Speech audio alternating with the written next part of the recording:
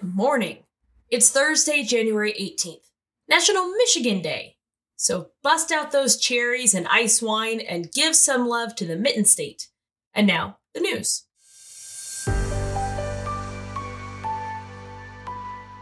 Trump was in court again today, and dude was the worst, as always.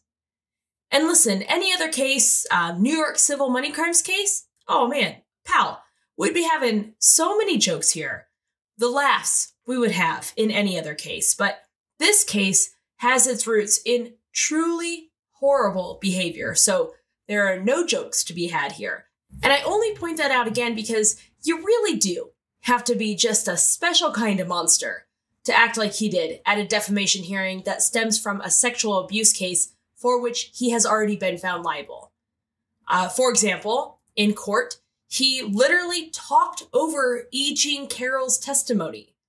And then after a warning, he could still be heard telling his lawyer, quote, "It is a witch hunt," and, quote, "It really is a con job."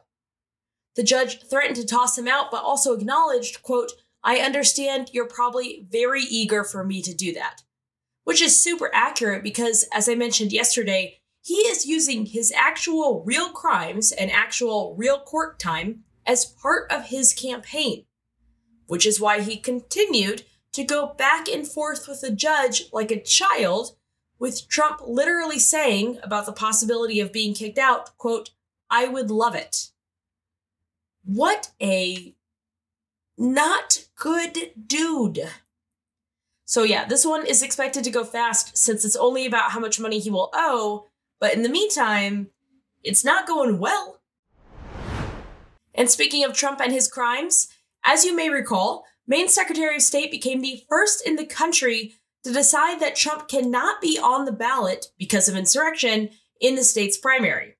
And she did it without a court case. She just made the choice. Well, on Wednesday, the Maine Superior Court said that they are actually going to pause on that decision until the U.S. Supreme Court makes their ruling on a similar-ish decision in Colorado. Though in Colorado, kicking him off the ballot came from a court case. So either way, they're going to wait to see what the Supremes do in Colorado, and in the meantime, Trump will remain on the state's primary ballot. Their primary, by the way, is March 5th, Super Tuesday. So that's coming up quickly. Obviously, no one knows how the Supremes will rule or when, but that is where we're at right now. And then just a little bit more primary news. The New Hampshire primary is in 6 days, and Ron DeSantis has made the very brave decision to pack his bags and move to South Carolina.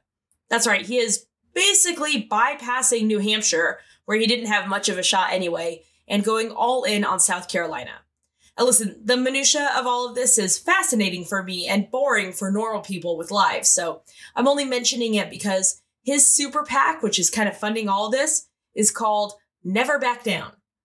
And that's an ironic name for a PAC that is backing out of New Hampshire and paring down its staff.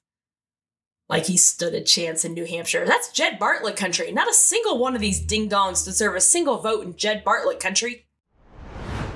Chuck Grassley, a Republican senator out of Iowa, has been hospitalized with an infection and is currently out of the Senate while he gets treatment. So now we just hope we can get a budget passed while he's in the hospital and unable to vote. I mean, listen, obviously feel better soon, but that dude is 90. What goes on? Does the Senate not have a good retirement plan? You know you can retire, right? See the sun, touch the grass. Ay, ay, ay. And then apropos of nothing in the story, but not really worth the whoosh of another story, House Speaker Johnson does not want to revive stalled legislation that would send aid to Ukraine unless Democrats can agree on more southern border crackdown. Said Johnson, "Hey, we're not here to help people. We're here to get likes and follows." No, not really. But not really. It's funny because Senate Democrats and Senate Republicans believe they have a deal. But it's the House Republicans who are kind of putting it all on hold. And so I know this must be driving Senator McConnell nuts. And he has bad where there should be good. And so it's nice to know that he's probably frustrated. You know, like a bad day for him is a nice day for Me, for sure. And finally, here's an interesting story. A Canadian climate conspiracy theorist who claimed the Canadian government was deliberately setting fires has pled guilty to starting 14 fires between May and September of last year. He also apparently doesn't even remember how many he actually started. So we're going to start with 14, and then we'll see if he remembers setting more.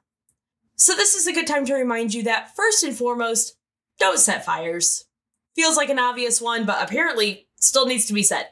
Also, if you're doing crimes, which you shouldn't, I'm not saying you should, but if you do, don't talk about it and then blame it on the government. Because then people are going to be like, hey, this person seems really into those crimes. Let's look into them. And then, busted.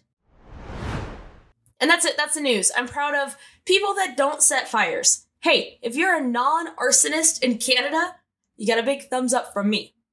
Also, Michigan, big mittened thumbs up from me. But more than a fancy coffee, because it's also National Gourmet Coffee Day. Because you're fun when you rhyme. I'm proud of you.